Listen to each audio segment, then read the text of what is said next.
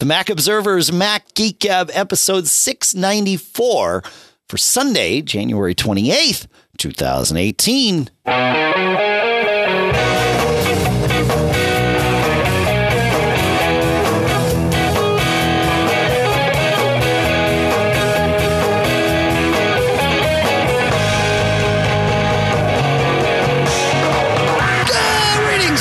And welcome to the Mac Observer's Mac Geek Gab, the show where you send in your questions, your tips, your cool stuff found. And the goal is, of course, by sharing your questions, or all of those, and then doing our level best to answer your questions and or solicit answers from the community. Of course, the goal is that each and every one of us learn at least 5 new things each and every time we get together.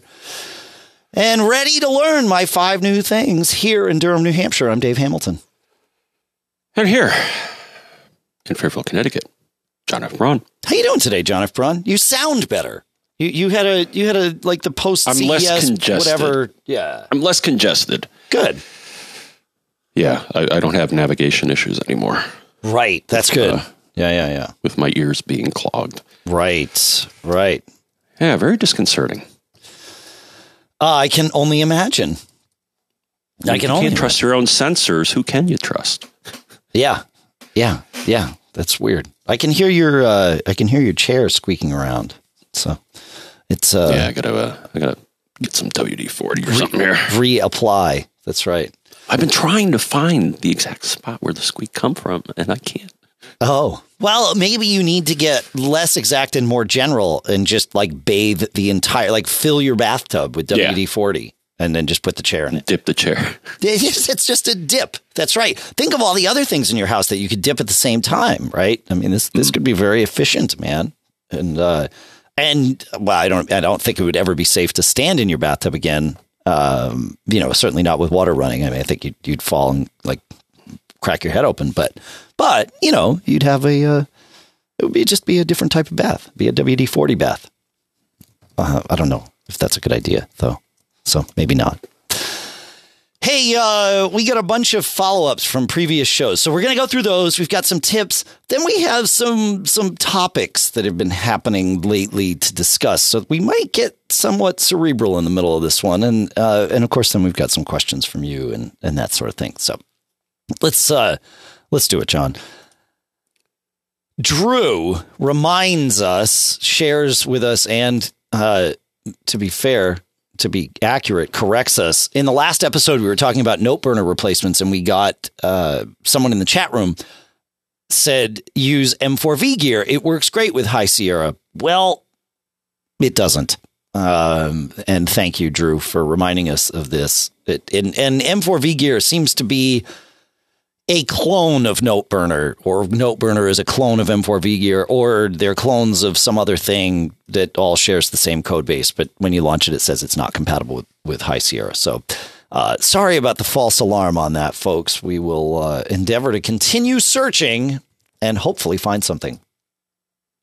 Also, in the last show, we were talking about photos and finding corrupted photos amongst a sea of folders of various things. And Warren on Facebook had a great idea. He said, create a new photos library in Photos on your Mac and just import all of the folders into that. In theory, Photos will skip the bad ones and import the good ones. So, and then you could use something like Power Photos to sort through any duplicates that come in. Like that seems to me like that might actually be a really good solution. You know what I mean? I like it. Yeah, and last I checked, I don't know if we mentioned this last time, but a graphic converter is usually pretty good about, if it sees something amiss, it'll be like, well, I'm not quite sure what this is. I'm going to make a guess. Got it. Yeah, right. Yeah, there you go. Yeah, we'll put graphic converters in the show notes too. All right. Also on Facebook, it came up while we're talking about different pieces of software for manipulating images. I think Ian on Facebook, I don't think I prepped it for the show, so I don't have a link, but Ian on Facebook asked if there was any vector editing programs that people could recommend. I think he was using like Vectorworks or something like that, and it was sort of end of life, or whatever he was using was end of life, and he was having trouble. Pixelmator is my Photoshop replacement of choice. Not only is it less expensive, but it's way more full featured. And then, of course, now there's Pixelmator Pro.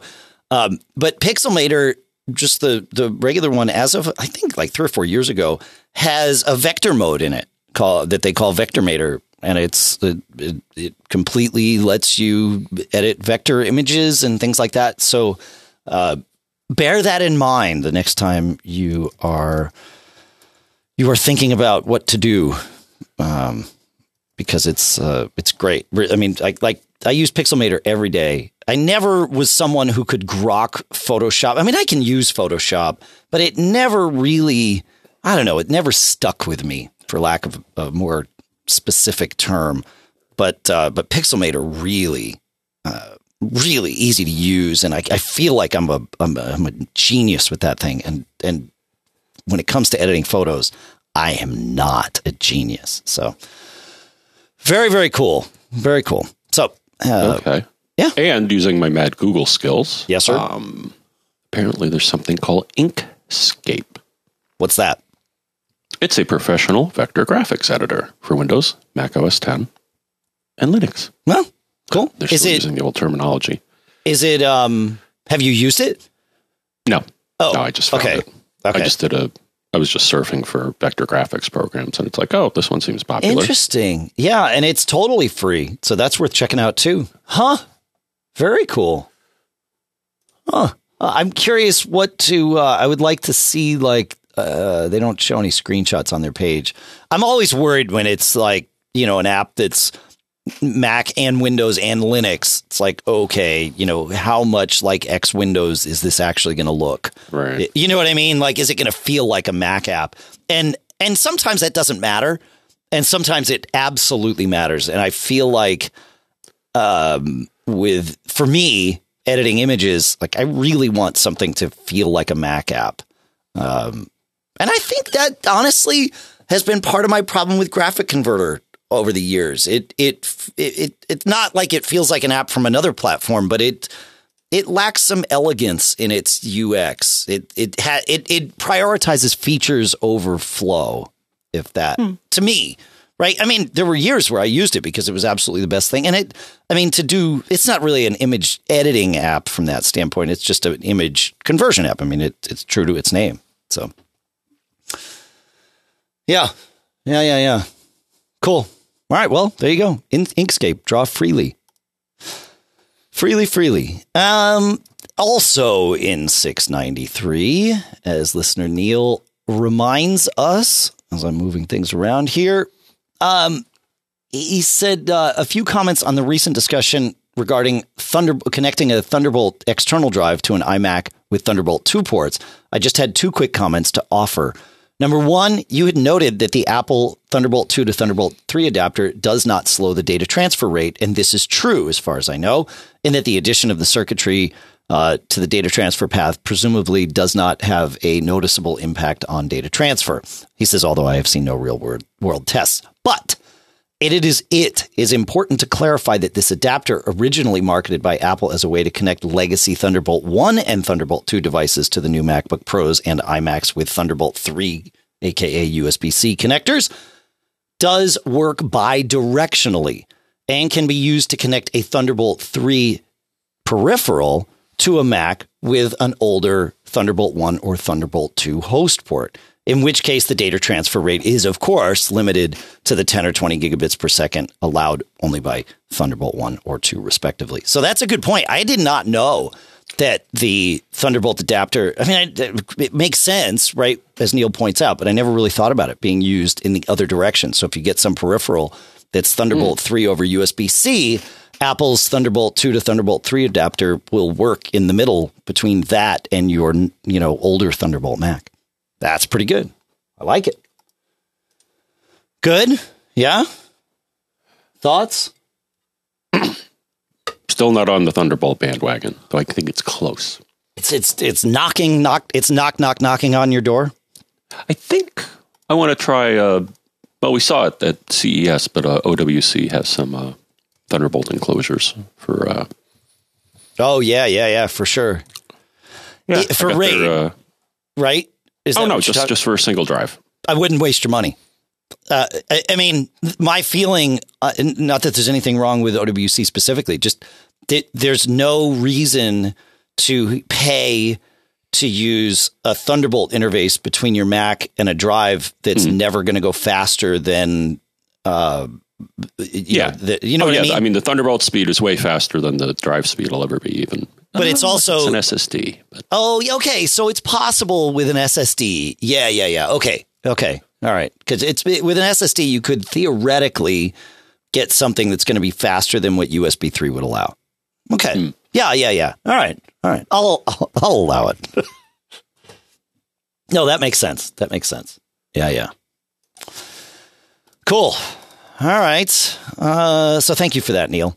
And then going back one show before, listener Marcus, if I don't drop a timestamp, we're all going to be unhappy, says about text message forwarding that Jeff was having issues where it was not going to his iMac. He says, I too have run into the occasional issues with that not forwarding. And the following has been my fix every single time. Number one, I make sure to add my Apple ID account's email address in addition to the phone number, which I typically leave as the only option, as an iMessage send and receive address. He says you may try toggling it off and then back on again if you already have this email as an address. And then number two, quit the Messages app on my Mac, allow a minute or two, and then relaunch Messages. Typically, SMS forwarding or iMessage syncing will get the kick in the pants it needs.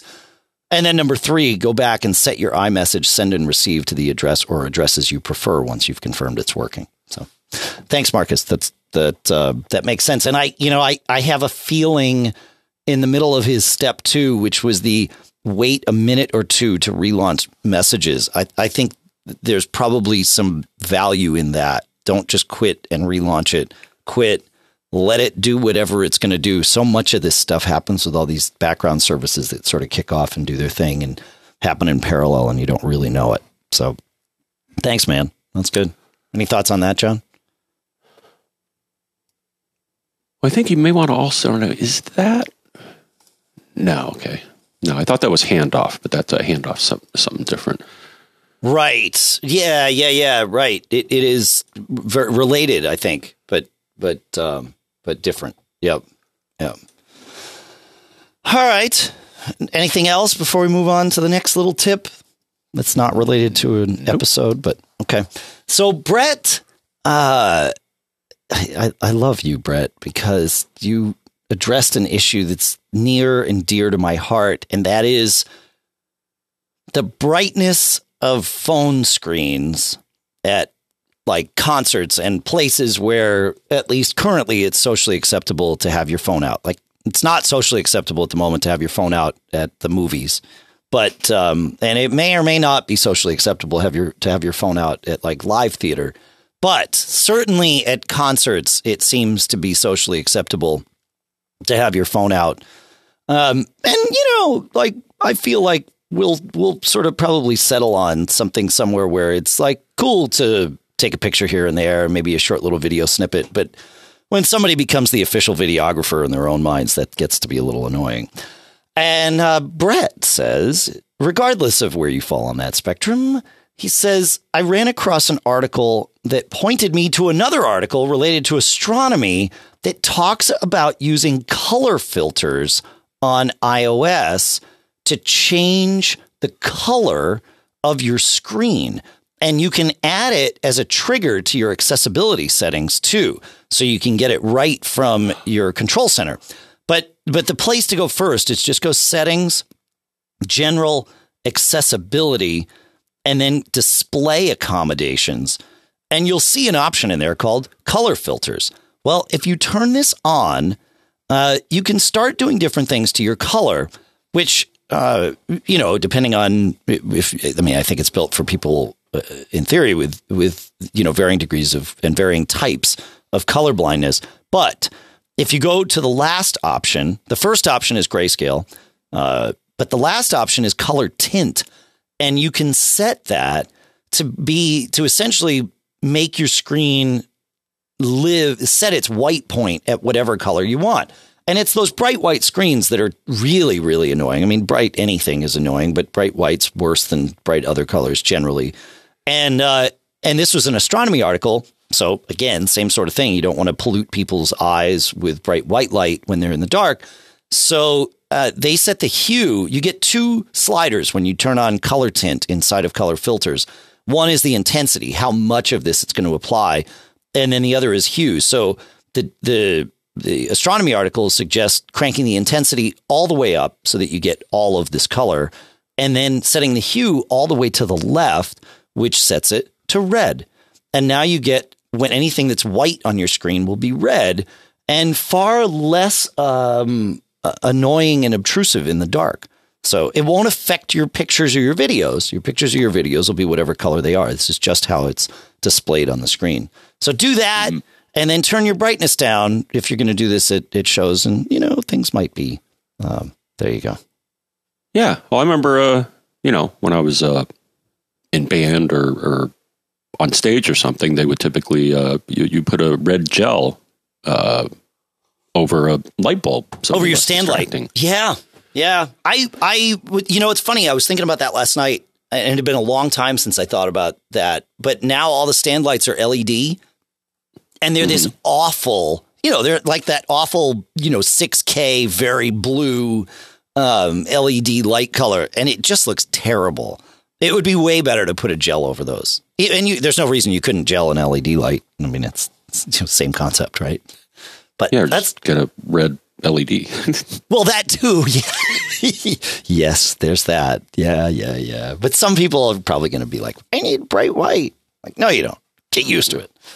Actually, I thought about last night in the theater. I was doing a theater show all weekend, and as usual, of course, reading music from my iPad. For this one, I was using the 10.5-inch iPad Pro, which was great. And I actually thought about doing that and turning it to like a red screen as opposed to a white screen. A lot of times I'll invert it entirely so that it's black on or white text on black print, which is easier to see in the dark. In many cases, although when it comes to music on a staff, for whatever reason, I like, and maybe it's just because of the way my brain's wired and what I'm used to, but I have a harder time reading intricate rhythms that way versus black on white. I don't know why. So, but you guys used to just gel your stand lights, is that right? Yep, back in the days of incandescent bulbs. Yeah, just to date myself here. Yeah, there's a lot of lighting designers. I encounter them in theater, but I'm sure it's true everywhere that appreciate the flexibility of LED lights, especially when you can have colors that change and strobing and all of that stuff. But still use incandescent because for a lot of the just general lighting, because it simply looks more pleasing to at least their eyes. And I don't disagree necessarily. I just don't like it because it's hot when it is on you all night. But, whatever. It's all good. Any more thoughts on that one, man, before we move on? Nope. Okay. So this next little tip is a combination of something I received from a listener, and I don't have your name. I think it might have been Jason Taylor, or was it Jason Hooper? I think it was Jason Hooper, actually, on Twitter. But, when you stay in, I figured this out sort of in parallel while staying at the hotel for CES. They had Wi-Fi, as John, you mentioned in the last show, was, quote unquote free. It was included. But you had to re-authenticate with their portal once every 24 hours. It was a typical captive portal kind of thing that happens where you have to say, yep, I'm here. It's cool. And then you were good to go. It didn't incur any other charges at this particular hotel, but otherwise, very much the same thing that you see at a lot of these places. And a lot of times I would hit my 24-hour number, whenever that was, which was, I think, sometime in the evening every day, because that's when I first checked into my room. And it would take a lot of jiggering to finally get it to load the portal, and once it loaded the portal, then of course I could click the one button I needed to click and it, would let me in and everything else worked. And it finally hit me after the second day, John, that the problem is that every page that I had open in my browser, normally it would just take one of those and redirect it to the portal, but it wasn't happening. And I realized these days, every page that I had open in my browser was SSL. I was writing a lot of articles at Mac Observer. We've been SSL site-wide for, going on 2 years now. Google is SSL, like everything's SSL. And my browser was being smart and just not even letting that happen, where it wants to redirect to a non-SSL page with a different certificate. And it seems like DNS spoofing, because that's kind of how they do that to make those portals work. And so I started loading a non-SSL page anytime I, realized what was going on, and it totally worked. And so there's your answer. But there's an even better answer, and this is where I think it was Jason Hooper on Twitter shared a URL to use, and the URL is easy to remember. It's neverssl.com. So as more and more sites become SSL capable, or even just SSL only, it's harder and harder to find one when you need to tell your browser, no, please go to a non-secure link. And so neverssl.com says they will never be SSL, and that hopefully should do it. So there you go for those captive portal things. You know what I mean? Did you run into that too, John? It was funny. The behavior of it was inconsistent depending if I was using... I think on my Mac, it actually just logged right into whatever MGM. Yeah. Whatever the name was. It was a sure. MGM property. It was actually kind of interesting because when we moved between buildings that were both MGM properties, my phone actually connected automatically. It's like, oh, here's MGM Wi-Fi. Right. Yeah, it was really neat. But I think on my computer, it didn't ask for any additional information, but for my iDevice, it did, which I thought was kind of weird. Huh. So it didn't seem to do authentication on one device. Yep. But on the other, it did. Yep. All right. Well, there you go. So there's your tip for today. We have another tip that came from both Leon and Abby in our Facebook group at macgeekgab.com/Facebook, where Leon started talking about how he got tired of Dropbox being a CPU hog again, and he also needs to sync with like Google Drive and Microsoft OneDrive. And it was driving him crazy to have all of these things. Dropbox is an awful CPU hog. It seems to want to be aware of any changes that are happening to files anywhere on your Mac, as opposed to just in the Dropbox folder. It's not doing anything wrong with them or doing anything to them at all, quite frankly. But anytime there's, file activity anywhere, Dropbox just spawns up and goes nuts. And really, it should only be doing that on its folder. But hey, whatever. So he said, combine those three with his Synology Cloud Station drive. And he says, I started getting overwhelmed with all my sync clients. He says, I don't use any apps on my Mac that require direct access to any of these clients' APIs. So I found a nice way to clean it up. I installed Cloud Sync on my Synology. I'll stick with Leon's voice here. So he says, I use Cloud Sync on my Synology so that it syncs with Dropbox, Google, and OneDrive. I share the synced folders from my Synology and then use the Synology Cloud Station Drive client to sync everything to my Mac. So he's got his disk station, his Synology, doing all of the work of syncing with these varied services. And then his Mac only syncs with his disk station, which of course it can do locally or remotely. And that's where he gets his updates all from one app. And he says it really simplifies things, and his CPU is way more idle than it used to be. Well, that's interesting. I haven't done that yet, but I like the efficiencies therein. Of course, it leaves you with a single point of failure, but you got to pick one or the other. So, and it's not really a single point of failure. It's just a single point of failure of convenience.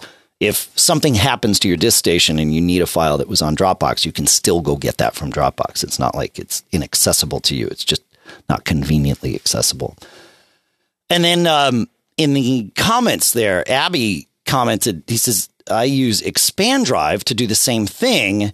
And he says, and the benefit there is that the APIs and hidden files all still work. And the nice part about Expand Drive is you don't need to have a Synology disk station to do this. Expand Drive does it all just on your Mac.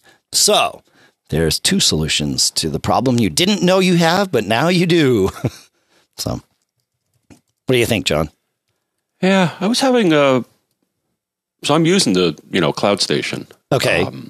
And actually, I was having it act up. So here's a tip for some people here. So I noticed it was taking quite a bit of space. So I'm like, I wonder what it's getting so excited about. What it was getting excited about is that apparently it saw the activity in the, now that I have iCloud Photo Library on, it kept getting really upset that file kept changing. Even though you weren't syncing that file with Cloud Station, or you were syncing that with Cloud Station? Yes, I was. Oh, okay. The thing is, so there was a flurry of activity where it kept getting stuck on the iCloud Photo Library file and kept trying to update it because it saw like constant activity on it. It's like, well, I got to sync this because it's changing. Oh, right. It changed again. Right. And it was taking up like half of my CPU, and so I'm like, okay, let's not sync that. And I wouldn't. I ran into that. I think I tried with, was it Dropbox, or maybe it was Resilio Sync, which was BitTorrent Sync prior. I ran into the same thing a couple of years ago when I decided to start syncing my photo library that way, and it was like, oh yeah, no, this is bad. And actually, I ran into it becoming corrupted over and over again. It was finally like, no, I need to back this up a different way. So I just clone it daily now from where it lives in an active sense to a location. Actually, I think it's on my disk station, but it doesn't matter. You clone it anywhere you want, and I just do that, and it's backed up but not synced, and life is calmer and more predictable, which is good. So, yeah, good. Yeah. All right, good. Let's see, where are we? All right. So, you know what? Actually, I want to take a minute and thank everybody on our premium subscriber list that made their contributions this week. As you know, premium is a huge part of what supports our ability to continue to do this here at Mac Geek Gab Central.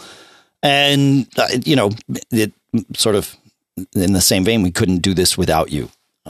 It really takes all of us, to be perfectly fair. The questions and tips from everybody listening, every one of you matters for us for a variety of reasons. And they're sort of all over the place, but we really do. And those of you that can and are willing to contribute some, helps even a little bit more. And so if you want to learn about that, go to macgeekgab.com/premium. This week, we had a one-time $25 contribution from Jim L. On the monthly $10 plan, we had Nick S. and David M. renew this week. Also, Micah P., who is on the monthly $15 plan. And then on the biannual $25 plan, we have Michael D., Dionisio Y., Dan B., Mike D., Ralph M., Tim M., and Joseph K. And then adding to the biannual plan this week was Tom H. at a $75 every 6-month contribution. So thank you to all of you. Like I said, we couldn't do this without you, and it really means a lot. So thank you so much. And with that, John, I want to get into something that might lead to a little bit of a cerebral conversation, which is good for us. And that is some of the changes that have happened recently to macOS, or been announced that are coming to macOS Server. For those of you that don't know, macOS Server has essentially been a graphical interface that you can add for $20 from Apple to your Mac to give you the ability to manage a bunch of what otherwise would be command line only type of services for servers of a variety of kinds, file servers and web servers and mail servers and DNS servers and calendar servers and all of that stuff. Well, Apple announced that macOS Server is changing to focus more on management of computers, devices, and storage on your network, and some changes are coming in how Server works. In that, a number of services will be deprecated and will be hidden on new installations of an update coming in spring 2018. They do say if you've already configured one of these services, you'll still be able to use it in this macOS Server update. But I will point out that, deprecation generally follows a path of we're going to recommend you stop using it. We're going to not let new people use it. And then we're not going to let people use it at all. I don't think these services are going to actually leave macOS. They are just not going to be part of the GUI that is macOS Server. And they include calendar servers, contacts servers, DHCP, DNS, mail servers, messages servers, net install, VPN servers, web servers, and wiki servers. And there are at least 2, if not 3, that are being deprecated in every one of those categories. And when I look at the web server category and I see that Apache, Nginx, and Lite HTTPD are being deprecated, there are no others. So it's gone. It's not that they're saying, well, these aren't really used often, so we'll turn them off in favor of something else. No.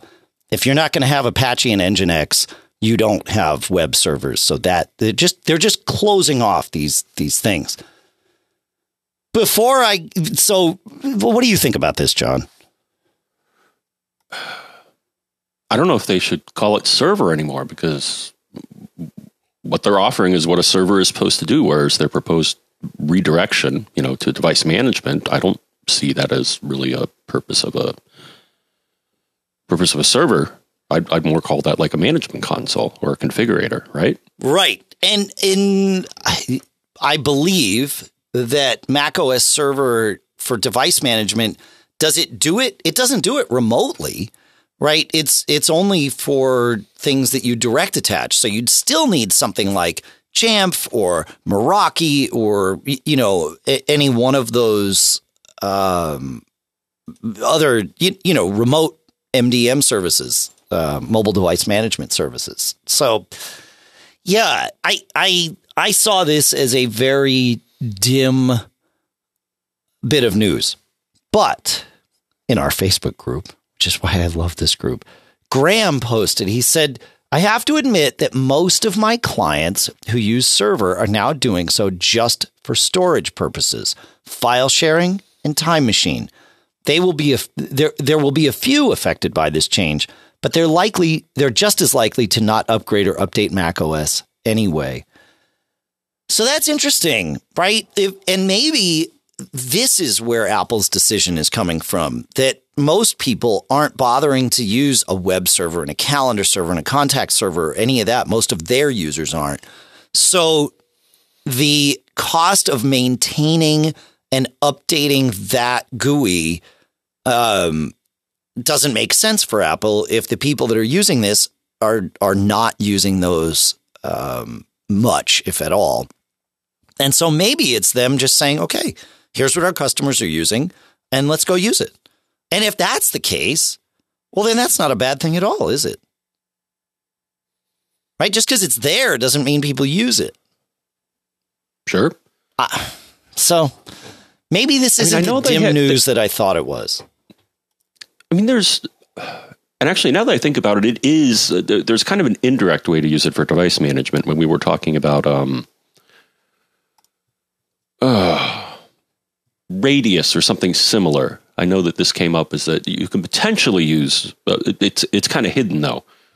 Okay. That type of service. That's really the only device but to me, that's something that most people really aren't using OS server, Mac OS server for. Right.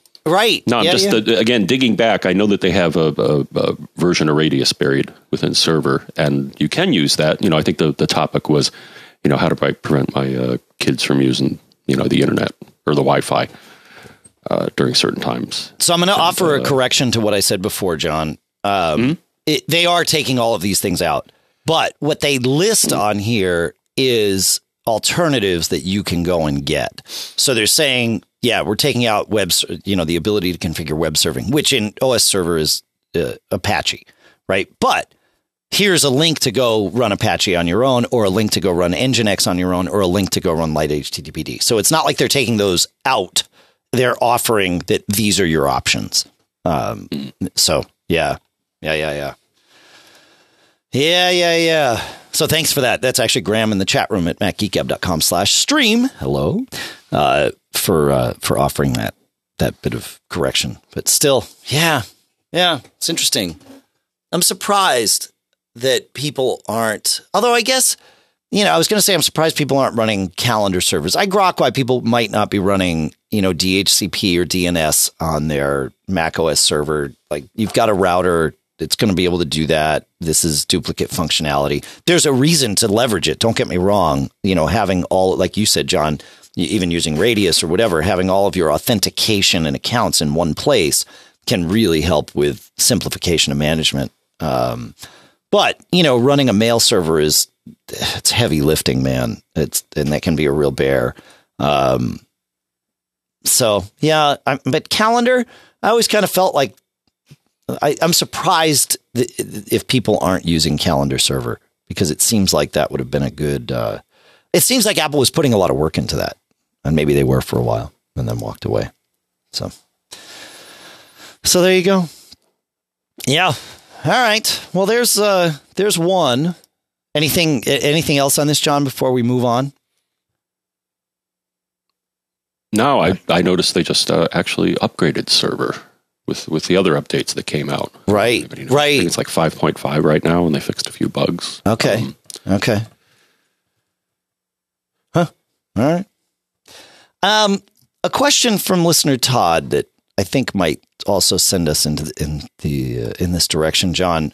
He says, I know you've had a Synology NAS for a long time, both of you, and I think you're happy with them. He says, I'd love to get a NAS, but I've been reluctant to jump in for a few reasons. A big one being that, from reading forums and reviews, it sometimes doesn't play well with the Mac. I'd actually like to see those reviews because I've had pretty good experience with the Mac. But he makes some other very salient points. Also, he says, despite DSM being a very well-regarded OS for a NAS, it still takes some configuration and skill to set up properly. That's very true. He says, so I've long hoped for an Apple NAS, not because I'm a fanboy and would buy anything Apple. He says, in fact, I've become very frustrated and disillusioned over some things in the past few years. But he says, I think an Apple NAS would be so much easier to set up and more reliable, at least for NAS newbies like me. I'd even be fine. They had one. Remember? Let me finish his thought here. And then, yes. Yeah. He says, I'd even be fine with something Eero-like. I know there are a few user-friendly, Mac-friendly NAS boxes already, like MyCloud from WD and Apollo from Promise, but they don't seem to have great reviews. He said, today I saw an article at Apple World discussing that Apple might finally be exploring a NAS. He saw an article about a patent filed for, personal cloud type stuff from Apple. He says that I'd be interested to hear your thoughts on how an Apple NAS could be better than a Synology, or how a Synology NAS can be tricky with a map, or if you entirely disagree. So, John, finish your thought there. Well, I thought it was, and actually, I actually played with one many years ago when Apple had I had a relationship with Apple Enterprise Sales, because I was working in an enterprise, not the enterprise, but right, of course. But the Xserve was Apple's first shot at that. Yeah, right? Yeah. I would call that more of a server than a network attached storage device.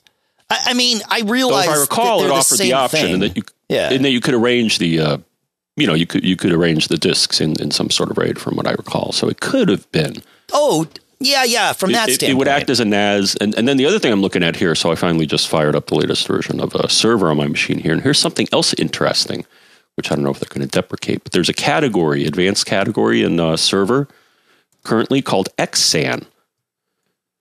Okay. Which apparently you can use Fibre Channel to connect to what they call a storage area network. I'll have to dig into that. So that sounds like another kind of NASy-like thing they may currently do, at least with server. But I don't happen to have any Fibre Channel stuff here. So Right. Yeah.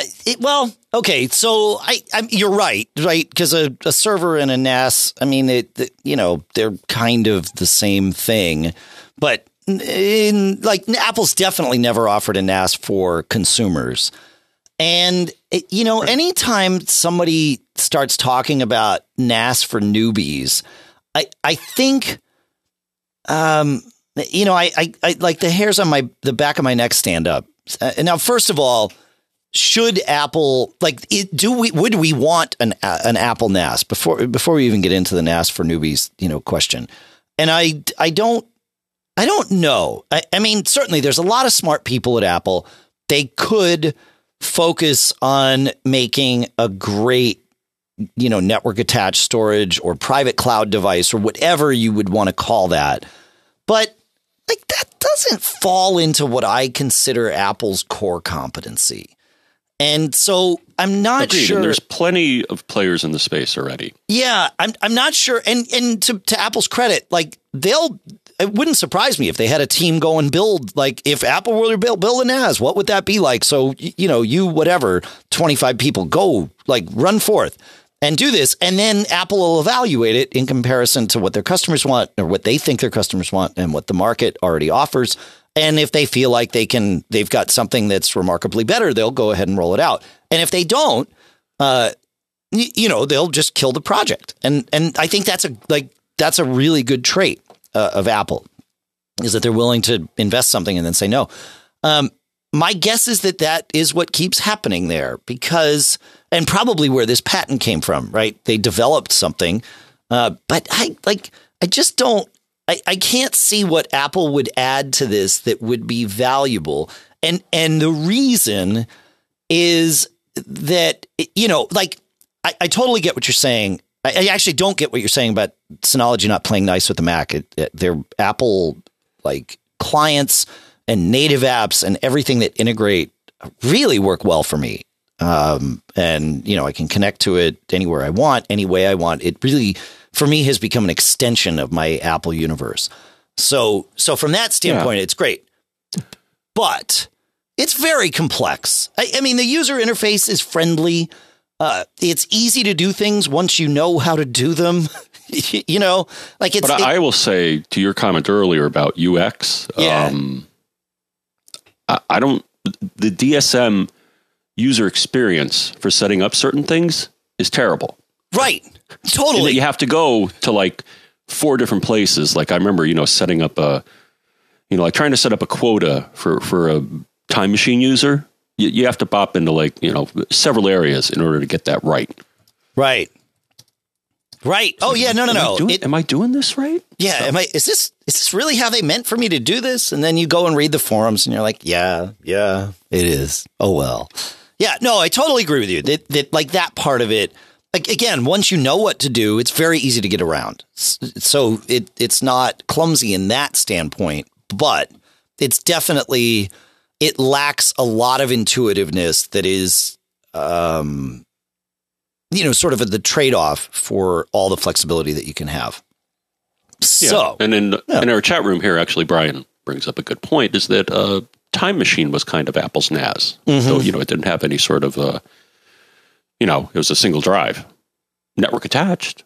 Yeah. In a sense. It had the smarts of a router, but it didn't have the smarts of being able to run any other services other than file sharing, which, again, that's probably what 90% of the people need. But the thing when we talk about NAS for newbies, or as I like to call it, the novice NAS conundrum. I like the Venn diagram of the circle of novice users and the circle of people that are using a NAS.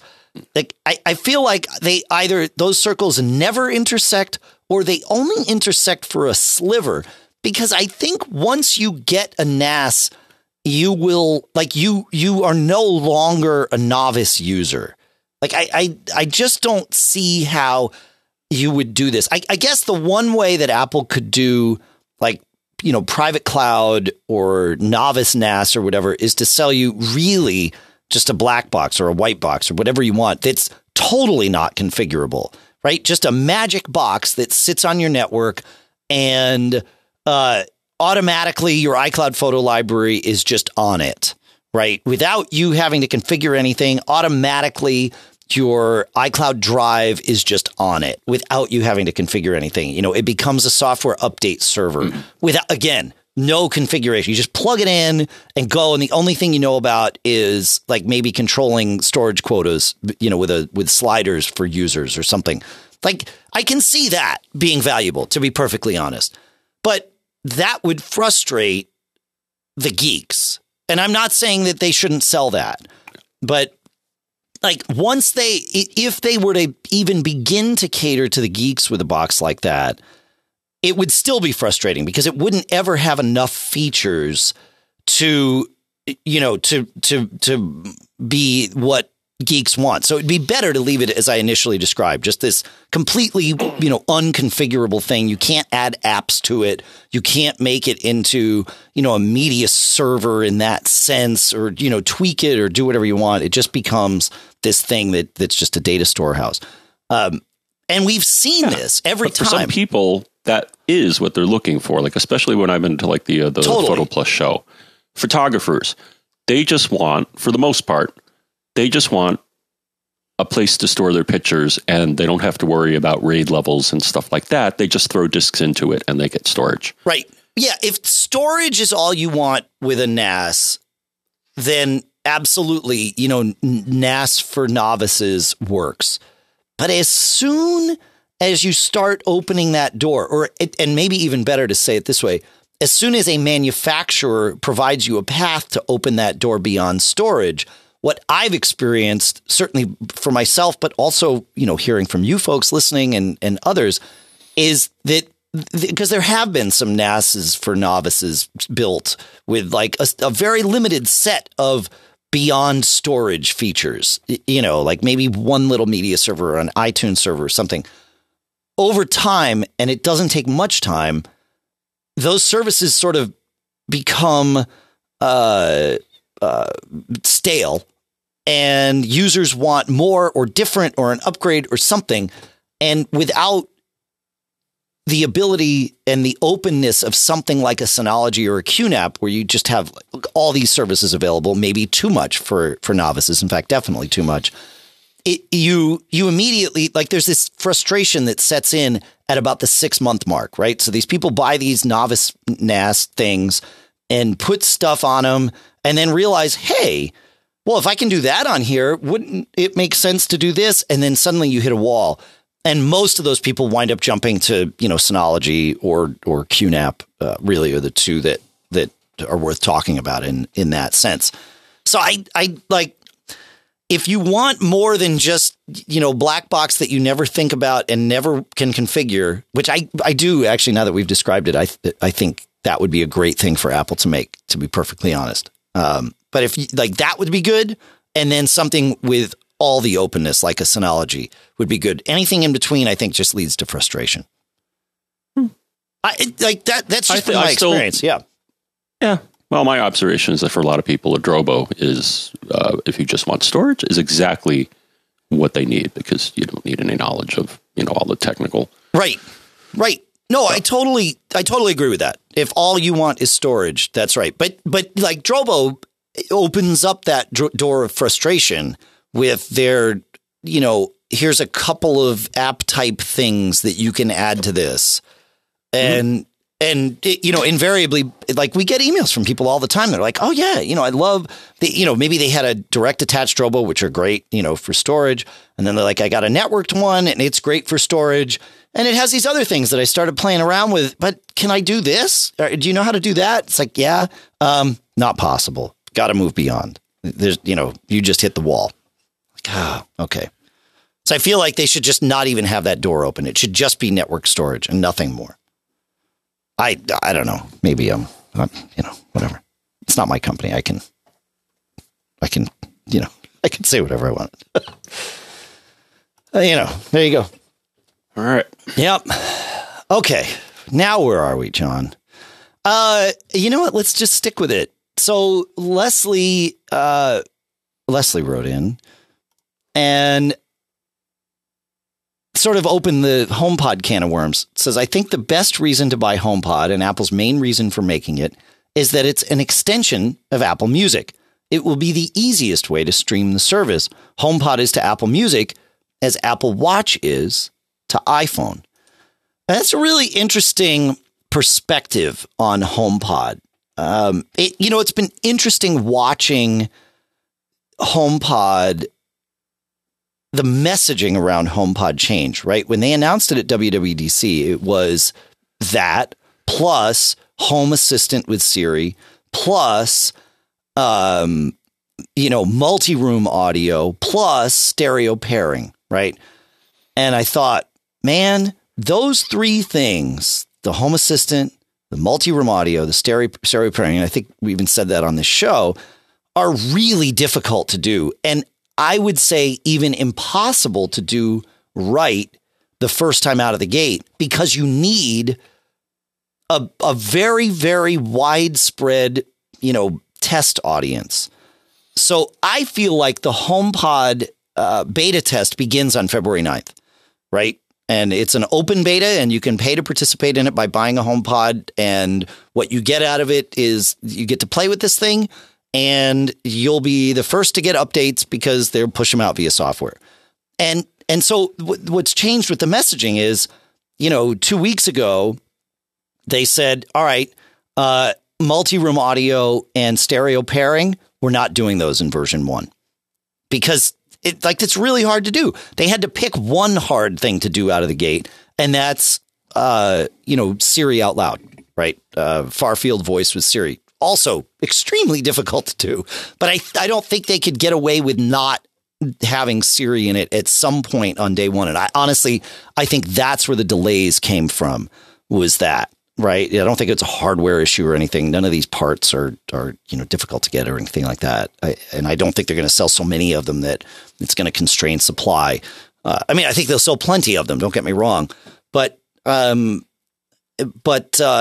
yeah. And then to downplay that even more, right? Last week in Canada, Tim Cook starts talking about how the best part about HomePod is that it's a really great sounding speaker.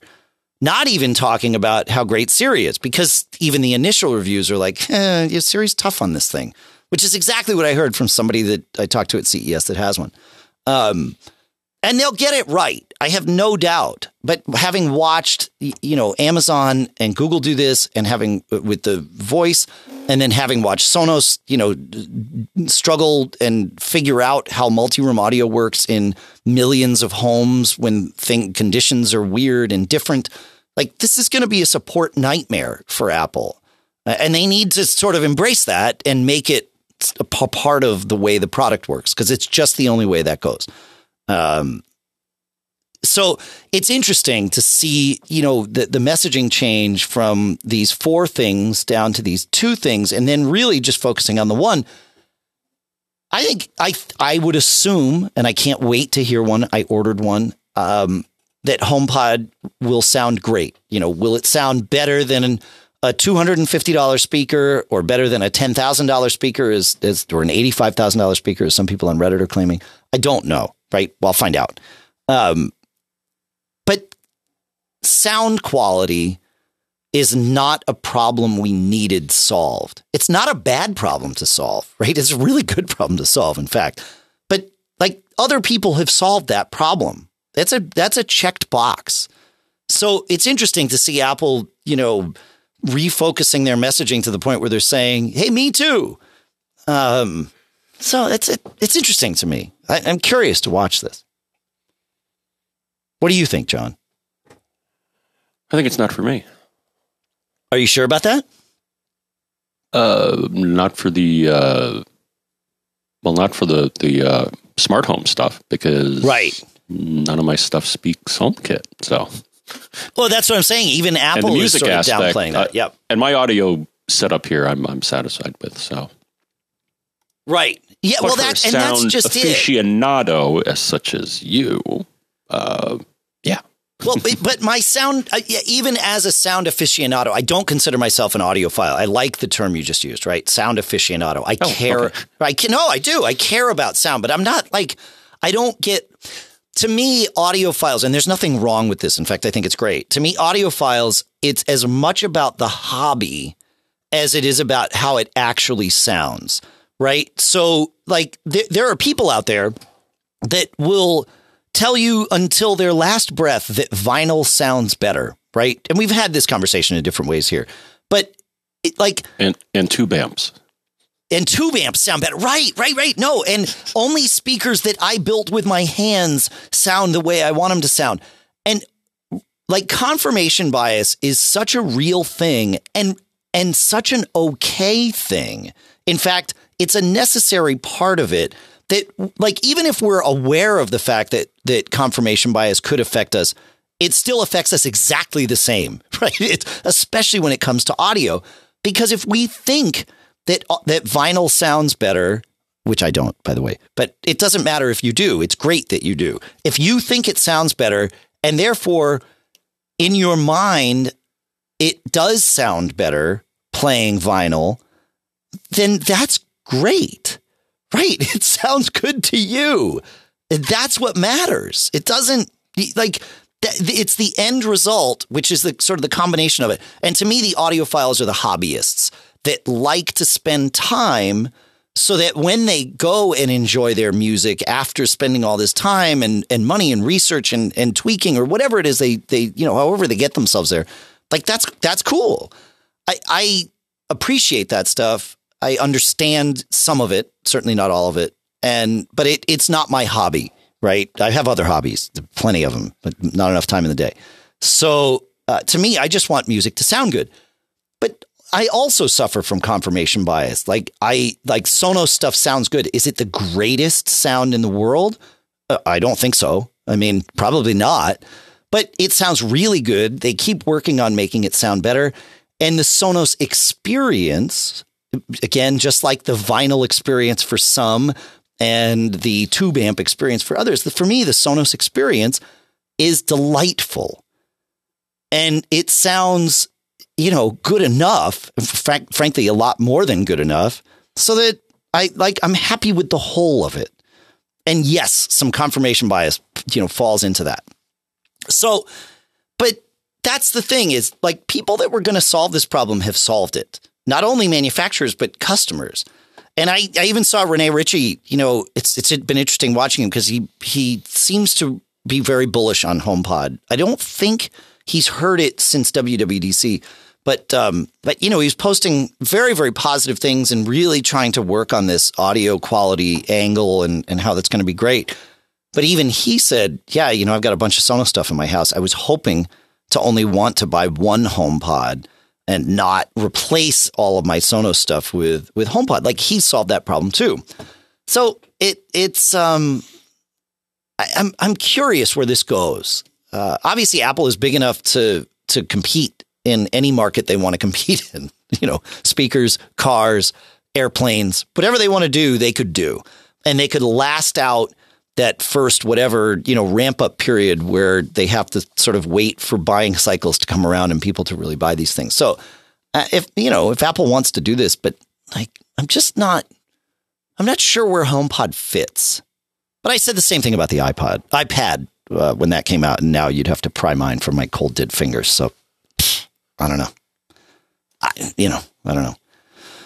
I think for HomePod to succeed, they will need, HomePod Mini and Home Bar or HomePod Bar, BarPod or something soundbar-ish to pair with an Apple TV. Why that doesn't seem to be part of the roadmap in the short term is weird to me. I have an Apple TV in my living room along with my HomePod, and yet the sound from my Apple TV for movies and shows on it cannot be involved with HomePod. And never will be, to be perfectly honest. I've heard some people say, well, you could buy two HomePods and put them in a stereo pair. Right. But you still need a center channel speaker to do that properly. It doesn't have to be a super high quality center channel speaker. But with music, you can get away with bouncing sound around and making it all sound good. You can get away with that with TV too, but or movies and TV as well. But you need a speaker that comes from the middle of your TV in order to not feel like you're in a weird zone watching TV with dialogue coming from the sides and trying to be bounced in. So there would need to be a different piece of hardware in a different form factor from Apple to help solve that problem. It's just a fact. So I don't know. Like any other thoughts on this, John? I've been rambling. That's the fact.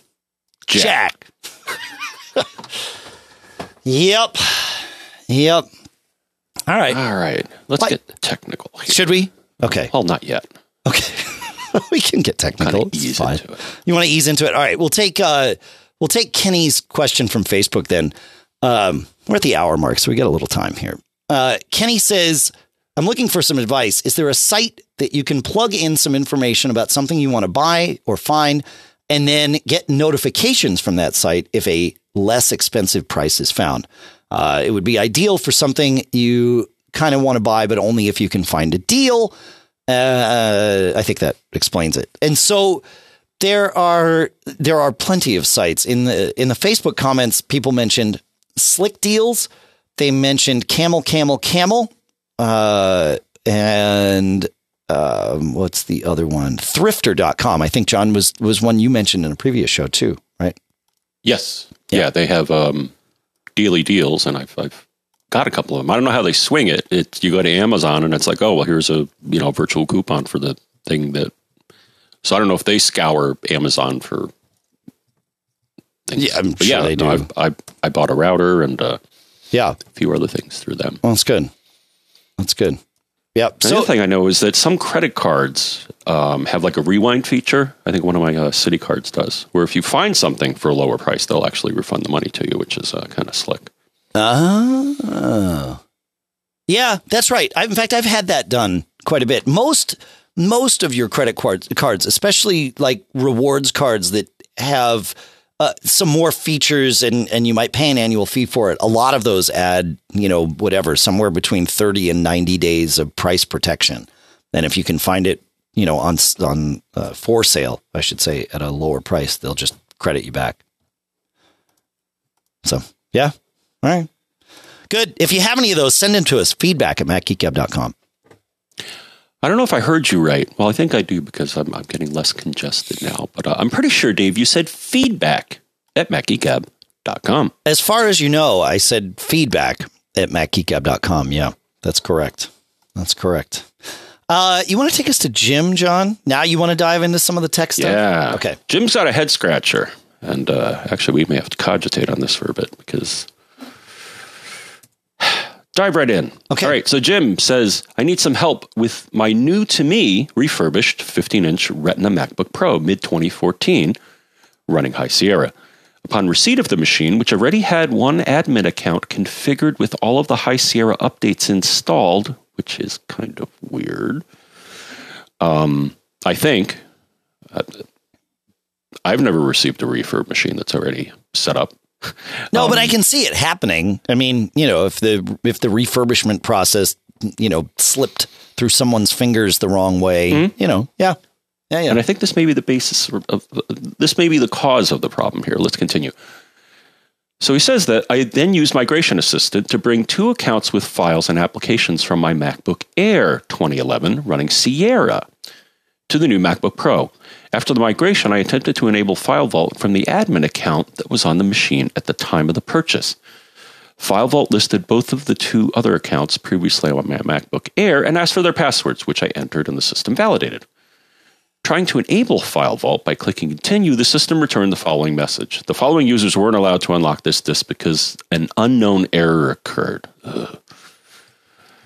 Then it listed the names of the 2 user accounts that I migrated. Have you run into this error or found any way to correct it?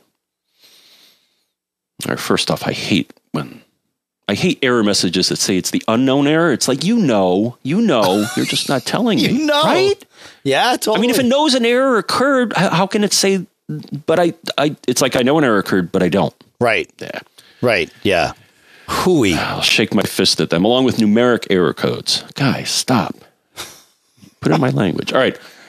So I did some surfing here, and I actually found an article, which we should link to here, but it talks about, it's actually from UVM, University of Vermont, I guess, right? Oh, yeah. Right over in Burlington. Yeah. Yeah, but they had a little article on their support site saying FileVault 2, enabling and disabling additional authorized users. And I think I came across that article because I typed in the name of the stupid error, and this is one of the things that came up. Now, I've never seen this. So the thing is, if you work your way through the article, at some point you'll see the FileVault screen, and I don't see this, Dave, and I don't think you do because, well, I don't know about you, but I only have one user on my computer. So I'm never going to see this dialogue that says, oh, by the way, there's when you go through FileVault on a machine with multiple accounts, like he said, you should get a confirmation to allow those users. However, he, adds them and confirms them, and then the unknown error occurs. One suggestion, Dave, is a lot of times if the GUI doesn't work, you got to roll up your sleeves and go into the terminal. And the thing is, Dave, I did not know this, so we just learned at least one new thing. Well, no, we've learned a lot. Yeah. But from the command line, you can issue the following. Sudo space FDE setup space add space dash user to add space username. You may have success adding that user, adding a user that way. Sure. And yeah, it's the FileVault configuration tool, which I never knew. I never knew that there was such a thing. I didn't. Command line. I'm with you. I didn't know that was even a thing. Like I didn't. It seems weird to me for whole disk encryption that you would have users that couldn't access the disk. I mean, although I get it, right? From a security model standpoint, sure. From a user experience, these are built for consumers standpoint. Wow. Like, you know what I mean? Like yeah. I don't know why there's this level of granularity. Yeah. Because exactly. As far as I know, the key is stored in the recovery partition, the FileVault key, right? Or at least at one point it was. Huh. So I don't know why you need this additional level here, but so a couple of suggestions, Dave. So one is try to add the authorized user using the command line. The other, and like I said, it made me kind of nervous that the machine already came with an admin account. You may want to take that machine and do a fresh install. Yeah. And go through I'm thinking because it was already set up, there may be some other restrictions on that admin account. Well, it sounds like there are because he imported them too. So my suggestion would be to reformat. Yeah, I would reformat and do the migration assistant again. And I think you may have a more pleasant experience. Yeah. Yeah. The other thing is that the error, now this may have affected the migration. So he said the error that he wants to bring the stuff from has Sierra. Last I checked, that class of machine can run High Sierra. So I'm wondering if upgrading that machine to High Sierra there may be some mysterious incompatibility with importing from a Sierra machine to a High Sierra. I don't know. Yeah. Just a thought. I don't think it could hurt. And yet Mac Tracker indicates that that vintage machine should accept that update.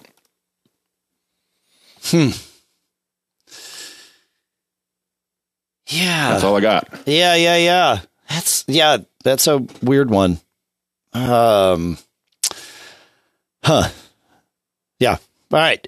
Two things about that. Well, number one, I was a little distracted. So you'll appreciate this, John, because my machine started deciding that it needed to run 4 or 5 processes right now, full tilt to index Spotlight, all these MD worker processes fired up. Nice. Yeah. So thankfully in the chat room, I asked, I'm like, can somebody remind me of the terminal command to just disable Spotlight? I can't think about it. And Brian Monroe saved my butt. So sudo mdutil-i off / solve that problem for me. After we finish recording, I'll turn it back on. It seems MD Stores is probably erasing my Spotlight index right now, but that's okay. It'll rebuild it later. He also pointed out, though, several times, and Brian's a consultant out in the San Francisco Bay Area, for lack of, actually, I think that's exactly right. And so he sees a lot of these machines, in person, as many of our listeners do. And he started by saying, do not enable FileVault on a MacBook Air. They corrupt the system. And he says, I've seen a couple of MacBook Airs that do not like FileVault. Please tell them to skip FileVault. So clearly he's had an experience with this. I have still my old 2011 Air that, I breathed new life into recently with disabling all those other things that wanted to run in the background. And I have no problems with FileVault 2 on that machine. But I don't want to discount Brian's experiences here. If he's seen that on multiple machines, it's worth sort of factoring that into our canon of knowledge here. So thanks, Brian. Yeah. Good, John. Yeah. Okay. All right. Now I got to figure out where I am. I had to do some on the fly stuff. Oh yeah. Let's go to Royce. He has a question about Java. He says, I keep getting a pop-up window on my 13-inch MacBook Pro that says to use the Java command line tool, you need to install a JDK. Click more info to visit the Java Developer Kit download website. And he says, it took me to some Java page where I cannot track down anything that looks like it would make this thing go away forever. In the course of a day, it will pop up about 4 to 8 times. Definitely if the computer is left running overnight, and doesn't seem associated with any specific app running in the foreground. Any ideas of what course of action I could take? So there's a couple things that, and we'll tell you how to install Java on your Mac, but then we'll also talk about how to figure out what might be wanting to run it. But the first thing I'll say is that Java is not bad. It has gotten there is a negative association with Java, largely because of running Java inside your web browser via the plugin can be very, very bad because it opened up all kinds of security holes in different ways. There's just no way to protect around that if you're going to choose to let some website run a program on your computer, right? Let's think about that again. Some website gets to run its own program on your computer without you really having anything to say about it after saying, okay. So that's where Java can be very, very bad. But if there were a way to say run Objective-C binaries from a website on your computer, that would also be very, very bad. It's not just Java. It's that Java has the flexibility to allow this. Don't.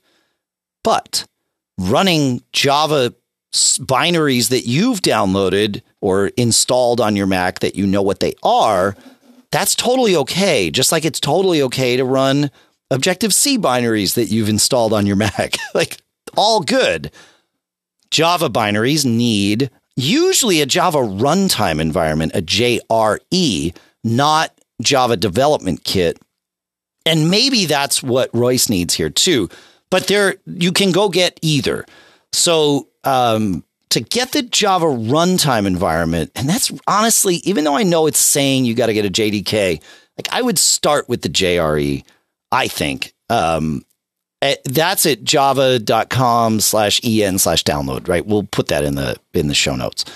And then John, you found a link to download the development kit. The downloading the JRE, the runtime environment's pretty straightforward, right? The web page is just sort of looks normal and easy to understand what you're supposed to do. I think there's one link and you just download it and you're good to go. Don't let it install the plugin in your browser, though, or if it does, just disable it. The page to download the development kit looks like it's built, for developers. And you've got all kinds of things. There's Java Development Kit right now, anyway, 8U161. Then there's Java SE Development Kit 8U161. Then there's Java SE Development Kit 8U162. Then there's demos and samples for each of those. I would choose, and then in each of those is things for different flavors, like 6 different flavors of Linux, 5 different flavors of Solaris, 2 flavors of Windows, and thankfully only 1 for Mac OS, and it's a disk image. So I would either pick the development kit for 8U161 or 8U162. I don't know why they're offering 2. Maybe they're transitioning from one to the other. Do you know, John? I'd pick the first one on the page is frankly what I would do. I think 8 is the current. Yeah, I think 8 is what you want. But they're both 8. It's either 8U161 or 8U162. I mean, the latest is always the best. Yeah, right. Yeah. Okay. Yeah, right. I'd pick the one at the top of the page, which is 8U161. I don't think, unless you're actually doing development, you're probably not going to care about the changes in 162. And if they're not confident enough to have that as the only one on the page, I'm okay with that. All right. So just download the disk image there if the runtime environment doesn't work and get it installed. And then you'll be able to run Java on your Mac. And these websites that we're going to link to are not Apple websites. They are Oracle websites. Oracle maintains Java these days. Now, Apple used to offer their own packaging, and sometimes that is the cause, especially on older machines, why you get a Java-related dialogue. Right. Yeah, it was kind of confusing for a while. Because, Java was supposed to be write once, run anywhere. And it's like, well, why is Apple making their own version then? Yeah. Because it's Apple, John. Mm-hmm. Yeah. So do you agree? You've done some Java development. I've only ever worked with people that have done it and then, of course, run things on my Mac. Would you agree that even though it's saying to download the JDK, they should probably just download the JRE, or is the JDK what they want? Am I wrong on this? The runtime is a subset, right? And should be all you need to run Java stuff. So I'd start with that. Unless you feel there's a reason you want the JDK, because, I think it includes documentation and, a lot of extra stuff, but it's meant for developers. So yep. I know the runtime environment. I think that's the one that also includes the plugin, the browser plugin. So it's possible that that's why people are that's why Apple is saying just download the JDK so that you don't wind up with the plugin, because that browser plugin, is where that security hole can exist. But Safari's really good about it, right? Even if you have the plugin, it's not just going to willy-nilly let any website do it. It's going to ask you, hey, this website wants to use Java. Do you want to let it use it once? Do you want to let it use it all the time? Or do you never want to let it use it? And, choose wisely. And if you don't know, choose never. Yeah. I don't know. You want to do one more question, John? Should we? What do I got here? Yeah. I don't know. Pick any Java of them. space dash version. Yep, I'm running 1.8. Just to verify that. Yeah, let me look here. I have terminal open, so I might as well do the same thing. Oh, look it. I got the, it says to use the Java command line tool, you need to install a JDK. So I don't have one installed on this computer. And it does actually, wow. Now this is interesting, John. Searching Google for Java JDK brings up the Java 8 page that we just talked about. Clicking Apple's More Info link, I'm glad we did this, brings up the Java SE 9 page, which has the JDK, the server JRE, and the regular JRE right there. So Java 9 is the newest, not Java 8. So we'll put a link to that in the show notes too. Huh. Now, the other thing is that somebody could be trying to run... we were talking about how to identify who may be trying to run Java, Dave. Yes. And I'll give you one way to find out that just occurred to me. Yeah. It could be a startup script. Well, how do you search through your startup scripts here? I would say that you probably want to use something like Lingon, which does have a search feature. And I just fired it up and searched for Java, and it has 2 scripts that seem to be invoking Java. So that's a way to, that's one, it could be one source of somebody wanting to try to launch it. Yep. What I usually do is, you kind of have to let it launch for this to happen. So your way might be better. Is I run Activity Monitor. I find the Java process and I double click it and I see what, you go into files and ports or whatever that page is. I don't have Activity Monitor open, but I'll get it there. And, you find the Java process, you double click it, you go to open files and ports, and then look through that list. That list should generally sort of betray what files Java is talking with, and then maybe that'll deal with it. So, well, that's my thought. Do you have any thoughts? Not anymore. All right, good. I took the links to Java 8 out of the show notes, and I just put the links to Java 9 in there so that we don't confuse people. Sorry about that. Always glad when we can correct things before we have to ship the show. So, okay. Do we want to answer another question here, John? Andrew, David. Let's go wild here. You want to go wild? Yeah. This is going to get out of control, man. Okay. I mean, we're at the hour 20 mark, so we could wrap this up here, but I feel like we can go a couple minutes. So which one do you want to go to? Actually, Andrews is kind of, here's a quick one. Okay. David. Good. So again, Google Foo to the rescue.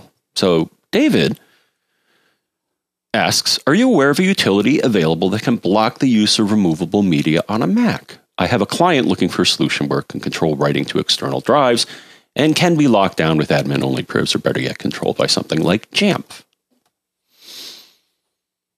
Okay. So I think I created my search in the context of disabling the USB port kernel extensions. Got it. Okay. So one way of kernel extension. Well, one thing a kernel extension can do is let the software, aka the operating system, right, like Mac OS, talk to the hardware like a USB port. If you don't have the right kernel extension, you're not going to talk to the device. Yeah.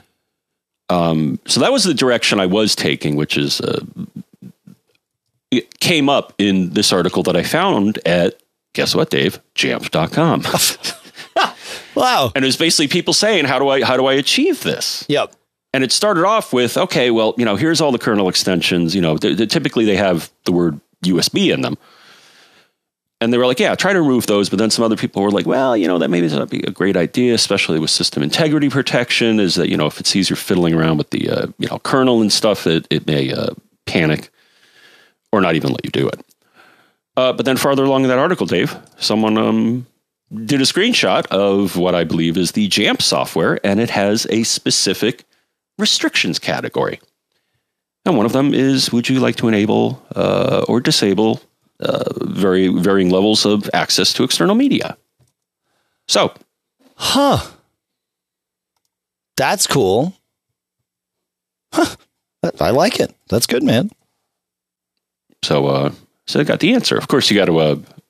So that's as far as I can tell, exactly what you're looking for. I think that's exactly what he's looking for. Yeah. Cool. Yeah, I haven't. I should try the trial. I haven't. Oh yeah. Jamf.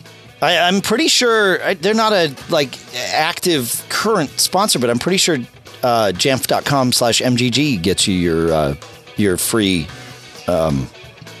Free 3 devices for free for life. So no reason not to. We always list those, by the way, active sponsors. And I try to go through it about once a month at least to make sure that, we're keeping it up to date. But if you go to macgeekgab.com/sponsors, not only does it list the sponsors from all the recent episodes, but right at the top, it kind of lists some of the highlights that still exist, even for, people whose, sponsorship runs had expired or, whatever. We try to maintain all that if there's good deals for you folks. So check that out. And I'm really excited, John, because for the last 10 months, I've been using a tool to record Mac Geek Gab, or as part of the recording of Mac Geek Gab, that I couldn't talk about, and now I can. It's called Farrago, Farrago, from Rogue Amoeba. It's the thing that I use to trigger all the sound effects and stuff now. I used to have to fight with doing those inside of, like an Evernote file, or I was doing them with QuickTime for a while, and I had Yojimbo for a while, but none of those was really built to be like a soundboard. And so this now is totally my soundboard, and I can just trigger things with key presses, and it makes life easy to bring in things like the theme music and to jump from the theme music to the outro to the, all of that. It's really good. I like it. Very excited about this. So, Yeah.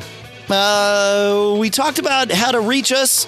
We did talk about our premium sponsorship or premium membership program. If you are a member of that, you get a special email address to use, and that's premium@macgeekgab.com. And this, folks, yes, was one of those weeks where only the premium stuff got addressed before the show. The rest will get answered because it's how we roll here. But we do prioritize you folks on the premium side. So thank you to all of you. And then you can call us at 224-888-GEEK. Anybody can call us.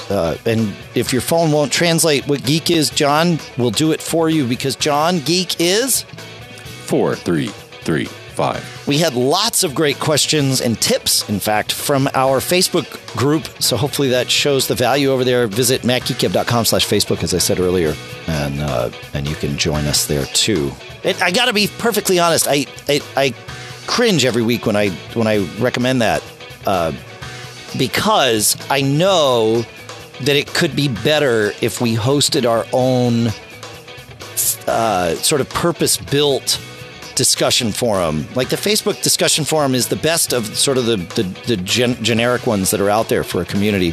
But we have been working behind the scenes to create something that would work even better so that we could have some indexes so that, you know, you could search and find questions and answers that have been discussed before and that sort of thing. So that may be coming. Not that we would tell you have to abandon the Facebook group. Obviously, whatever happens there is great. But we are talking about, you know, some enhancements internally to give us a more purpose-built community or home or whatever you want. But for now, and perhaps forever, MacGeekGab.com/Facebook. I want to thank everybody at CacheFly, CACHEFLY.com for providing all the bandwidth to get this show and all of our media files from us to you. And, of course, our ongoing sponsors in the podcast marketplace, which you can find out about at MacGeekGab.com/sponsors. Smile at SmileSoftware.com. OWC at MacSales.com. Barebones Software at Barebones.com. We have RoboForm at RoboForm.com/MGG as well in there. It's all great stuff. It's good. Really, really happy with the folks that we have. It's great. Very fortunate.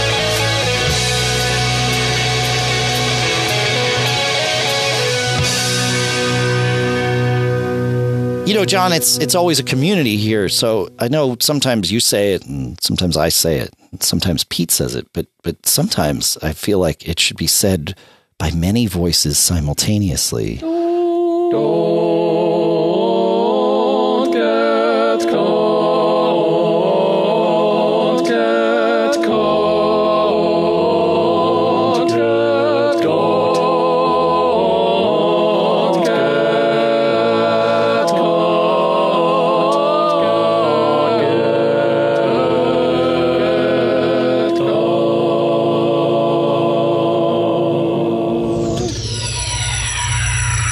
Made up.